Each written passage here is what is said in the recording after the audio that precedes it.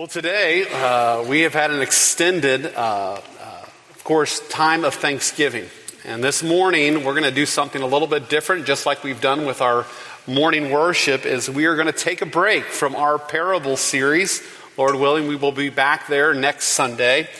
But as Thanksgiving is before us, I've chosen today to focus on a psalm. And so I invite you to turn in your Bibles to Psalm 100. Psalm 100, we will be here for the remainder of our service. This particular psalm has a title to it. Many of your psalms do. There's been question about where those titles came from. I personally believe that the editor, whom God worked through, possibly even Ezra, the priest, placed some of these titles. Listen to the title of Psalm 100. It says this: a psalm for giving thanks. So if there's anything that we ought to kind of calibrate ourselves for this next week, this is a place to concentrate on. Now listen to what the text of Psalm 100 says. Very familiar to many of you. Make a joyful noise to the Lord, all the earth. Serve the Lord with gladness. Come into his presence with singing. Know that the Lord, he is God. It is he who made us, and we are his.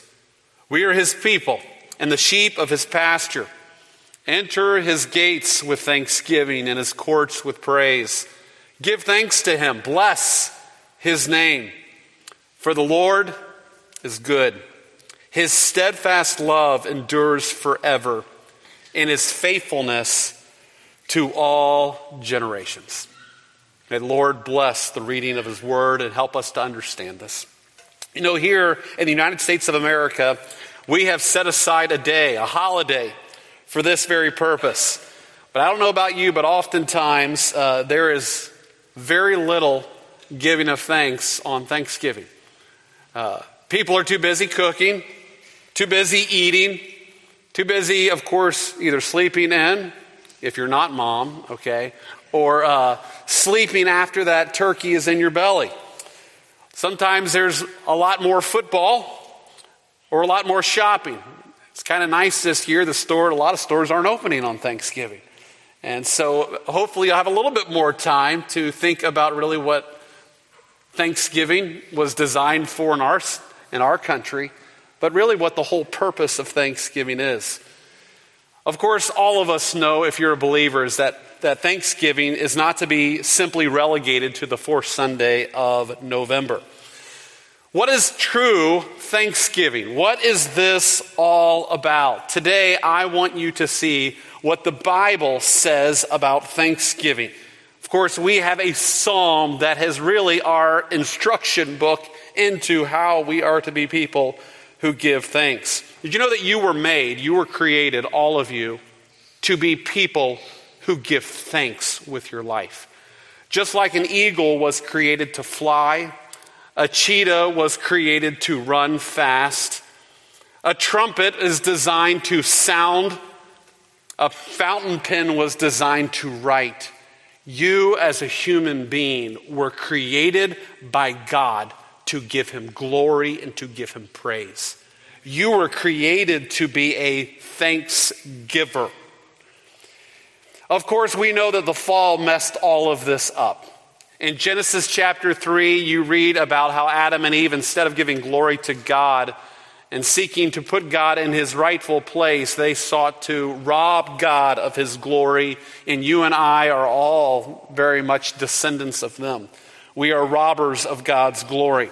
I want you to see this morning how Psalm 100 is in many ways, a guidepost for you and I to lead us back to why and how we should be living our lives, and that is to give thanks. And so in this message, we're going to see three simple truths through Psalm 100. It's this: I want you to see the invitation to thanksgiving. I want you to see the instructions for thanksgiving, and then I want you to see the catalyst for thanksgiving.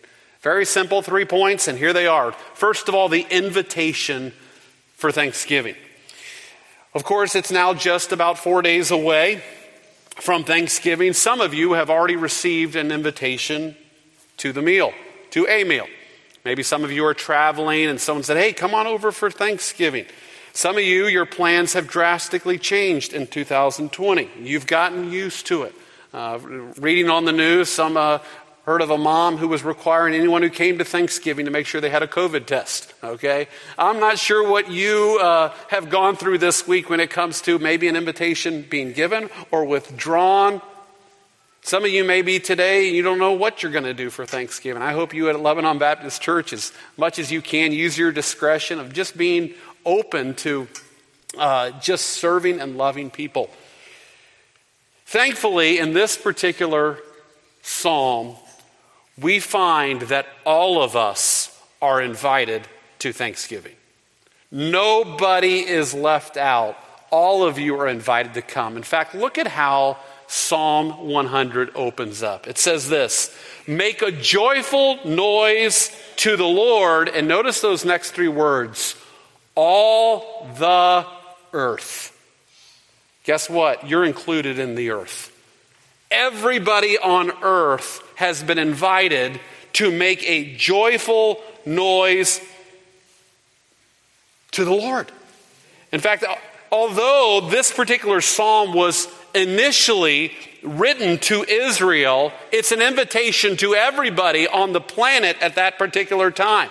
In fact, Israel was chosen not just simply to have the benefits of the Messiah for themselves. Of course, Israel was chosen to be a nursery from which the Messiah would come, but ultimately their purpose was to be a light, an invitation to the world to come. In fact, God strategically placed them where they are geographically to be kind of a crossroads to all the continents in that hemisphere. They were to be a light to the Gentiles. And in here we find that they are being invited, all the earth, to come and give thanks to God. Not only at that particular time, did you notice at the end of this psalm, in verse 5, the psalmist ends with two words. Let me read verse 5 to you. For the Lord is good, his steadfast love endures forever, and his faithfulness to, here it is, all generations.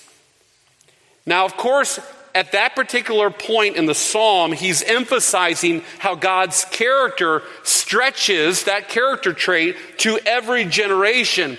But what this psalm seems to do is it seems to open and close with an invitation to all people from all generations to join in the thanksgiving.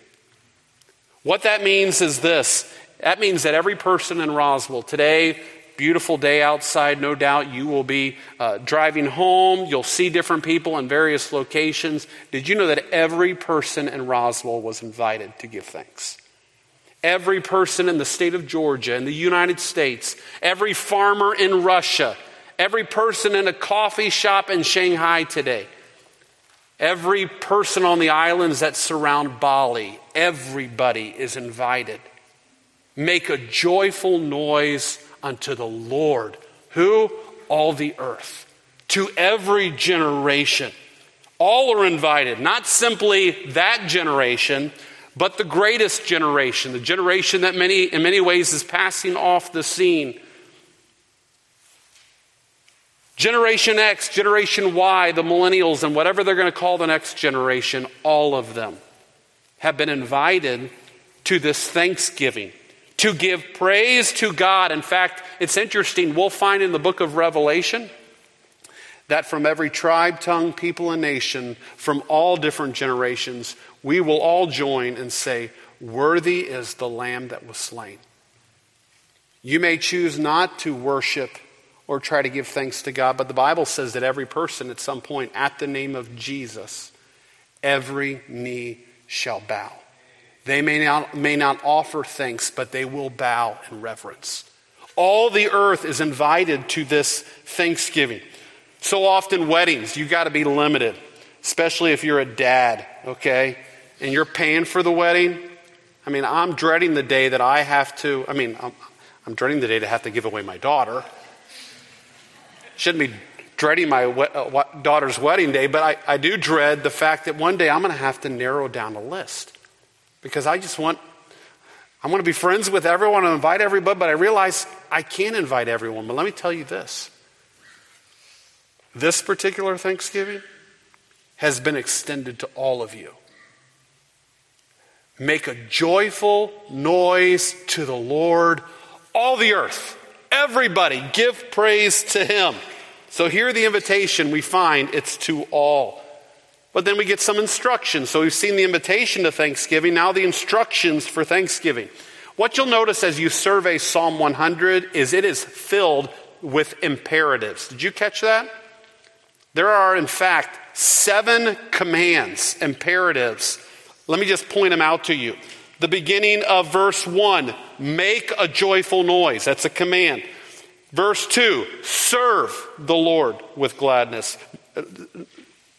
2b, you could say, come into his presence. Verse 3, know. Verse 4, enter his gates. Later on in verse 4, give thanks. At the end of verse 4, bless. 7 commands for you to offer some sort of praise to God. I want you to notice a few things about these commands or these instructions. First of all, this, they are all imperatives. The psalmist, under inspiration of God, is commanding all the earth to do this. Make a joyful noise. It's not like giving you an option here. Now, of course, it may seem as if the psalmist is saying, hey, let me suggest to all of you in Israel, make a joyful noise. But let me remind you from all the other texts of Scripture, humans were created to give God glory. In fact, sin, the very nature of sin, many of you know sin is to miss the mark. You know Romans 3:23, for all have sinned, and what have we come short of? We've come short of the what? The glory of God. We have failed to give God glory, to give him thanks, and to give him praise. And what you'll find here initially with all of these commands is this is a command for all of you who are rightly related to God and those who aren't, that you would really offer to God thanksgiving. In fact, Jesus, when he was on this planet and he ran into the woman at the well, you remember the story? What did he tell them that God is looking for? God is seeking worshipers who will worship him in spirit and in truth. That's what he's seeking. And that's why Jesus came, in order to redeem those of us who were worshiping other things, to bring us back into reality. So notice in these instructions, they're imperatives, but also notice this. They are all directed at who? The Lord. They're directed at God. Did you notice how many times God's name shows up in Psalm chapter 100? In fact, you'll notice that the name Lord in all capital letters shows up 4 times. In fact, it's in verse 1, verse 2, verse 3, and in verse 5. Now, if you didn't know this, whenever you see Lord in all capital letters, you and I are reading it in the English, probably most of us are. It was originally written in Hebrew, and whenever you see the translators put Lord in all capital letters, it means that the writer is saying God's covenant name, which is Yahweh. And what he says is this: all of these actions were meant to be directed toward Yahweh, God. The one verse that doesn't have Lord in it is verse number 4, and it's clearly implied when it says, bless his what? Name. So in every verse, it's focusing your attention, your actions. You are commanded to do something, but it's all to be directed toward God himself. In fact, the first one, it says, make a joyful noise unto what? The Lord. He's to be just like a pitcher. When a pitcher is throwing in the ball, there's one recipient, it's that catcher. He doesn't want the batter to hit it. Who's to be the catcher of all the praise on this planet? You know what it's supposed to be? It's supposed to be God. He's to be the receiver of it. It was earlier this week as I told the staff that I was going to be preaching on a psalm. Mark just shared with me, he said, I've just been wondering, can people who don't know the Lord really be people who truly give thanks? Can they really do it to its fullest extent? Now, my short answer is this. No, I don't think so. It's almost like this. Over the next month, many of you are going to start receiving packages, okay? Maybe you're going to start doing your Christmas shopping. I think it was now 10 years ago, I really moved pretty much all my shopping online. And then over the course of the next number of weeks, Amazon keeps sending me things. Now, can you imagine this? Imagine my kids see all of this, and then let's say we wrap up their presents, and when they open them up, because I'm one of those lazy guys sometimes who just leave it in the Amazon box. Or leave it in the Target box. They can just open that, and there it is. I may check to make sure that they got the right thing. But can you imagine, as they received all these gifts, they started praising, oh, look what Amazon got me. Or let's say the packages show up, and they're giving the FedEx guy a hug. Thank you. I can't believe this is awesome. And they're like, yeah, okay. And just going back to work. I mean, it's like this. Imagine that I wanted to show love to my wife, and I started sending her flowers every day. And every day I got home, and she was praising the florist. Look at the florist. Look what they did today. You know what a lot of people do when it comes to Thanksgiving? They're really good people at giving thanks. But ultimately, it's never directed at the right person. Did you know that true thanksgiving ought to be directed toward the one who gave it? I mean, think about everything that you give thanks for. If it's a person, guess what? Who made that person? Who gave that person those gifts? It's always the Lord. If you always trace the trail, it always goes back to him. And that's why I believe the Apostle Paul, even when he's writing to other churches and thanking them for things that they had done for him, did you know that he directs the praise not necessarily to them? Notice what he does in 1 Thessalonians 1. He says this, we give thanks to who? To God, always for all of you, constantly mentioning you in our prayers. You know what? It's incredibly interesting how Paul, whenever he talks about giving thanks, it's always directed not at them, but at God, for them. So if you really want to learn how to give thanks, understand that you're commanded to do it, but the thanks should be directed at God. But the third thing I want you to see about these instructions is that they involve the whole person. Okay, let me illustrate it with just one of those commands. Did you notice that they are called to make a joyful noise to the Lord? Did you notice that obeying that command involves both something inward and something outward? If you're going to make a noise, it's going to have to come out audibly. It's going to have to be physical. But if you're going to make a noise, and he's commanded you to make a joyful noise, that's going to have to come from where? Internal.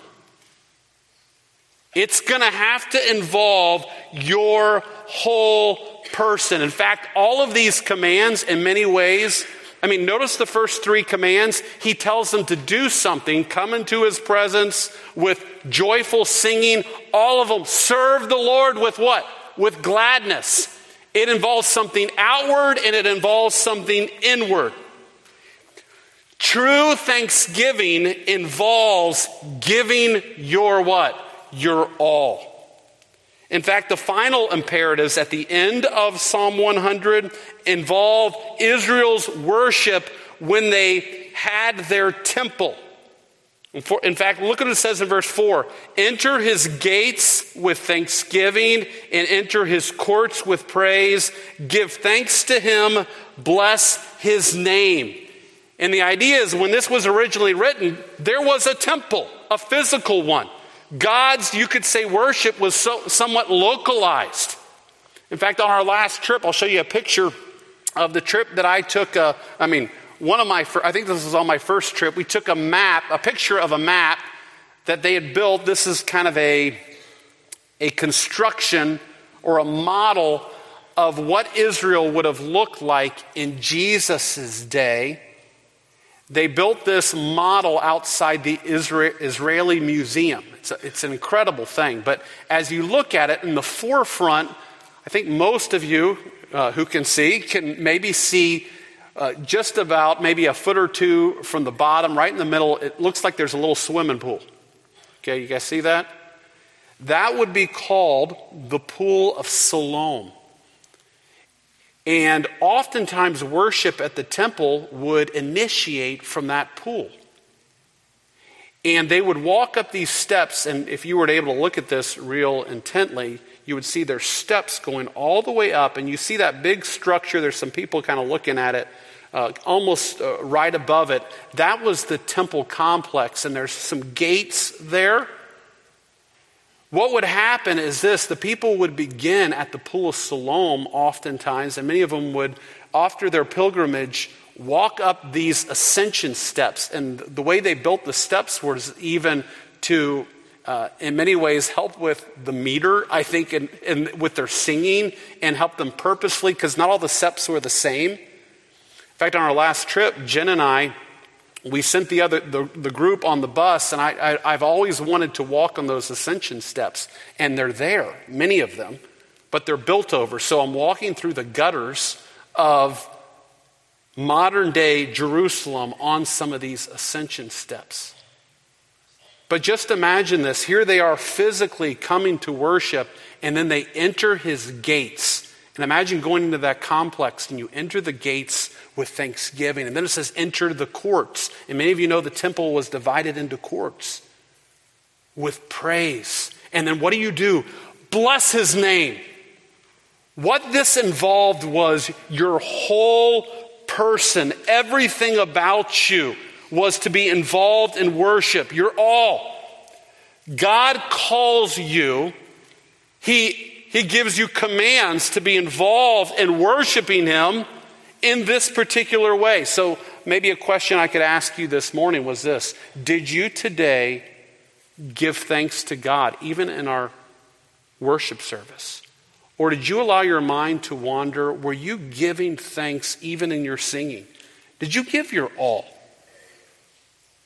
It's this type of praise that ultimately should fuel our lives. How are you guys supposed to make it Monday through Saturday? I believe it's through thanksgiving and through praise. If there's no thanksgiving, you may want to check, have you come to know this God? Dr. Bob Jones Sr. used to say this: when gratitude dies on the altar of a man's heart, that man is well nigh hopeless. I think all of us could grow in our intent to worship God with our whole heart. I personally feel that God's continuing to grow me even with my outward demonstrations of worship. I mean, some of you say, Pastor Brian, I cannot sing. Okay? But you know what? Give of yourself to learn these things so you can praise him. You're going to be doing this in heaven, so you might as well learn now. Okay? I grew up in an environment which was very solemn in worship.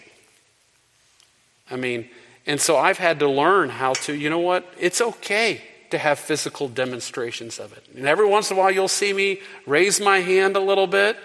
And you know what? That's good. That's okay. Don't be afraid to. You know what? If God's working in your whole heart, don't just do one, do both. Okay?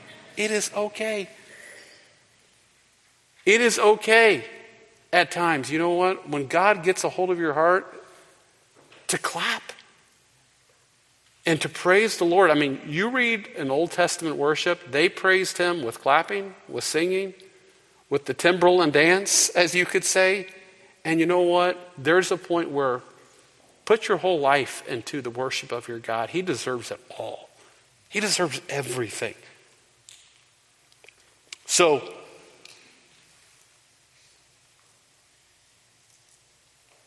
let me, as a side note, say that doesn't mean that you always ought to walk in church thinking, I always got to be all this happy and always with a smile on my face and always so intent in worship. Let me remind you as well that the book of Psalms is a book of laments as well, where there's great sorrow and trial. But what you'll find in all of those sorrows and trials and laments, they often lead to what? To praise. They lead to, God, I'm going to give thanks in the midst of this. May God help us to do that. So you see instructions for praise. They are commanded. They are to be to the Lord, and they are to involve your whole person. So here you are today, and you say, Pastor Brian, I'm about to go to the week of Thanksgiving. I'm probably pretty lousy at giving thanks. I was probably pretty lousy this morning when it comes to it. I'm thinking about everything else. I'm not a really good Thanksgiver.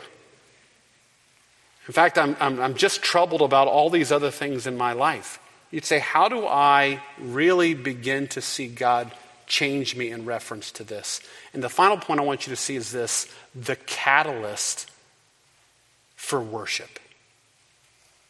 I want to point out one particular imperative that he gives right in the center of the psalm, and it's this: know. There is something that you have got to know and meditate on and think of continually. And I'll tell you this, it will help ignite thanksgiving in your life. Now, some of you have probably seen people who've tried to start a fire with simply a stick or maybe a bow drill. Anyone ever done that before? Anyone ever started a fire? Okay, a few people. I've never been able to do that. I've watched people do it on television, and when they finally got it and like the ember dropped out, and it's like, yes, I started fire. Let me tell you that when it comes to true thanksgiving, you and I can't manufacture it. But God in his grace opens our eyes to know certain truths about himself. And when you learn those truths, your job and my job is to meditate continually on them, and they will fuel your worship. And so right in the middle of this psalm, what the psalmist does is he gives you two attributes of God that you ought to think on and meditate on that will help you with your thanksgiving. And then he closes it up with a third one. You say, Pastor Brian, what are they? The first is this: the Lord is God. Look what it says in verse 3. Know that the Lord, he is God. Now think about it. When the psalmist was writing this, there was a lot of competing gods. I mean, if you were to go to all the different Canaanites and the Perizzites and the Jebusites and all of these different people, they had their gods. Many of you, the most popular one that you know of is Baal because of Ahab. But there was lots of competing gods that tried to volley for their attention. But the psalmist says this: you need to know that Yahweh, that he is the Elohim. He is the one true God. Now don't be deceived and think, you know what, we live in the United States of America. Aren't we glad we don't have a lot of these gods?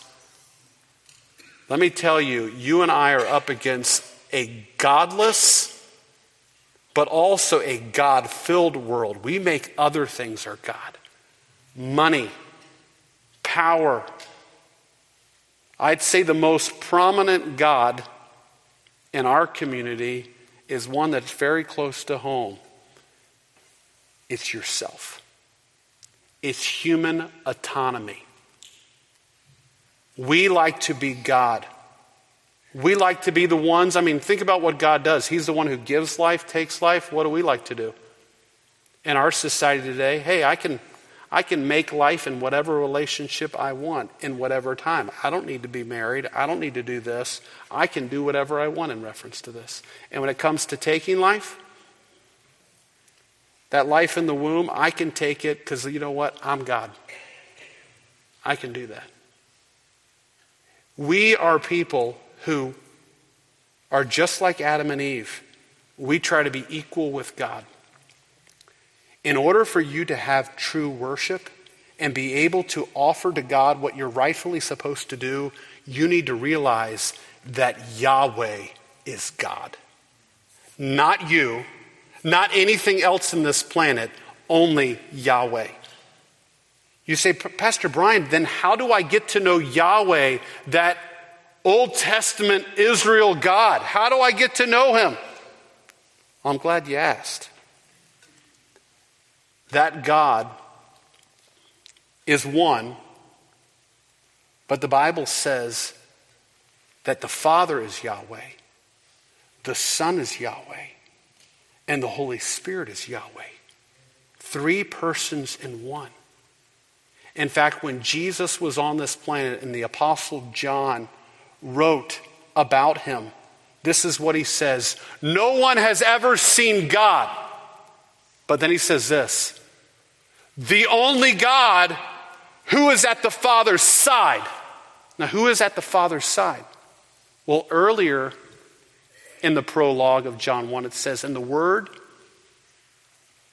the beginning was the Word, and the Word was with God, which literally means he was beside God. And the Word was God.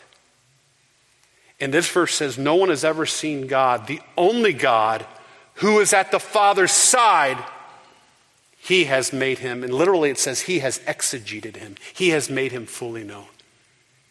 You look none other. The way you get to know Israel's God, Yahweh, is you look no farther than Jesus Christ. And I can take you in the Word and show you how Jesus is none other than Yahweh himself.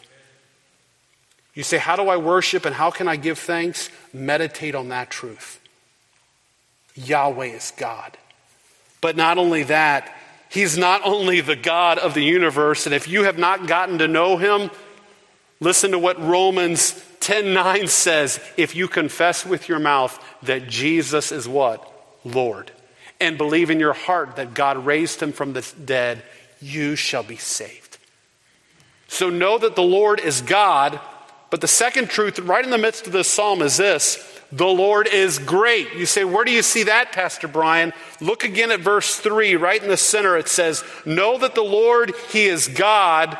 It is he who made us. What's that talking about? It's talking about how God created everything, and he created you.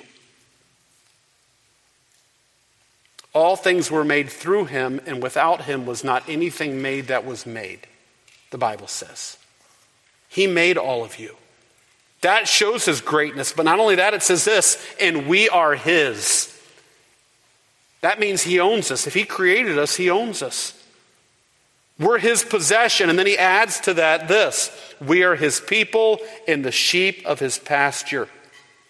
What that's all saying is just pointing at his greatness. He's the creator. He's the sustainer. For by him all things were made, things in heaven and on earth.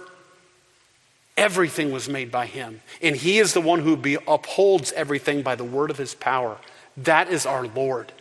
He's great. Some of you have a hard time thanksgiving. Let me tell you, meditate on God's deity and meditate on God's greatness. Think of it. Know it. Have you acknowledged God's greatness lately? He made you. He owns you. In fact, those of you who are Christians, you are doubly his, as I've said before. You are his by your initial creation, but you are also his by his, you could say, recreation. He recreated you in Christ. So you are, you could say, sealed doubly to be his. In fact, this psalm is interesting. Psalm 100 comes at the culmination of a series of psalms that show of God's greatness and his kingship over all the earth. And Psalm 100 in many ways functions kind of like a doxology to Psalm 93 through 99. It kind of ends all of this. And I'll tell you, if you are having problems watching or listening to the news, okay, let me tell you, chew on God's greatness in Psalm 93 and 97. And there are probably a lot of us who are so prone to complaining and worrying and fear. And if you will just begin to chew on God's greatness and his authority over all the world, that complaining could turn to rejoicing and thanksgiving because he's in charge. God is great. He is God. But the final truth I want you to see is this. It's in the last verse. For the Lord is what? Good. He's good. We have a God who not only has all power, but he's good. I mean, imagine that you hear that there's going to be one guy who's going to rule the entire earth. Not just maybe someone who's ruling your particular state or your particular country, but there's going to be now a ruler who's going to rule all the earth, and he's going to have all that power, and all of a sudden you're like, oh no, what's going to happen? And he's going to have all this power and all this greatness, but then you find out it's your best friend. Or you find out that it's your loving dad. You know what? That's God. He is the great God, but you know what? He's your Father. He is your Abba Father. And he is good. And the text ends with this, that his steadfast love. You say, what's steadfast love? We learned about that a little bit ago in our series on Abraham. It's that word chesed. His loving loyalty toward you. Probably the best illustration of love and loyalty that many of you have experienced is maybe with a parent or a friend. It was someone who just loved you no matter, they just loved you with all their heart. They gave themselves to you.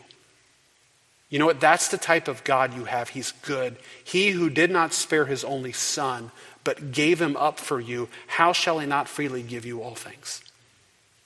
He is not only a great God, he's a good God.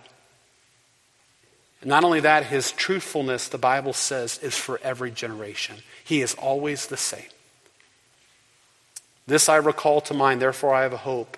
It is of the Lord's mercies that we are not consumed. For his compassions fail not. Great is his what? Faithfulness. So my question to you this morning is this. As you enter a week of Thanksgiving, let me say it a little bit different. As you enter the rest of your life of Thanksgiving, are you able to live a life, you could say above this world, you could say in the heavenlies, in a different realm, where you live a life of thanksgiving to God? Let me tell you, you've been invited to do it by God. He says, make a joyful noise, all the earth. And you are commanded to do that. And you're commanded to give thanks to him with all of your being. And then you say, God, I have a really hard time with this. Well, know this then. Know that the Lord, your God, he is God. And he created everything. And you're his sheep. And guess what? He's good. Meditate on it. Think of it. Chew on it. Let that be the piece of chewing gum you chew on till you get to heaven. And I'll tell you this, it will produce thanksgiving. And it'll help you be a testimony to the world. They're wondering, how in the world do they handle the events of their life and the way they do it? I'll tell you, the only reason is because the Lord is your God. We have him. You came to know him in Jesus. So let's thank him for it. Father, we thank you for all that you have done for us in Christ. We thank you for Jesus. And this week, as we enter a week of Thanksgiving, help us to be people that offer up to you a heart of continual thanks. We pray this in Jesus' name. Amen.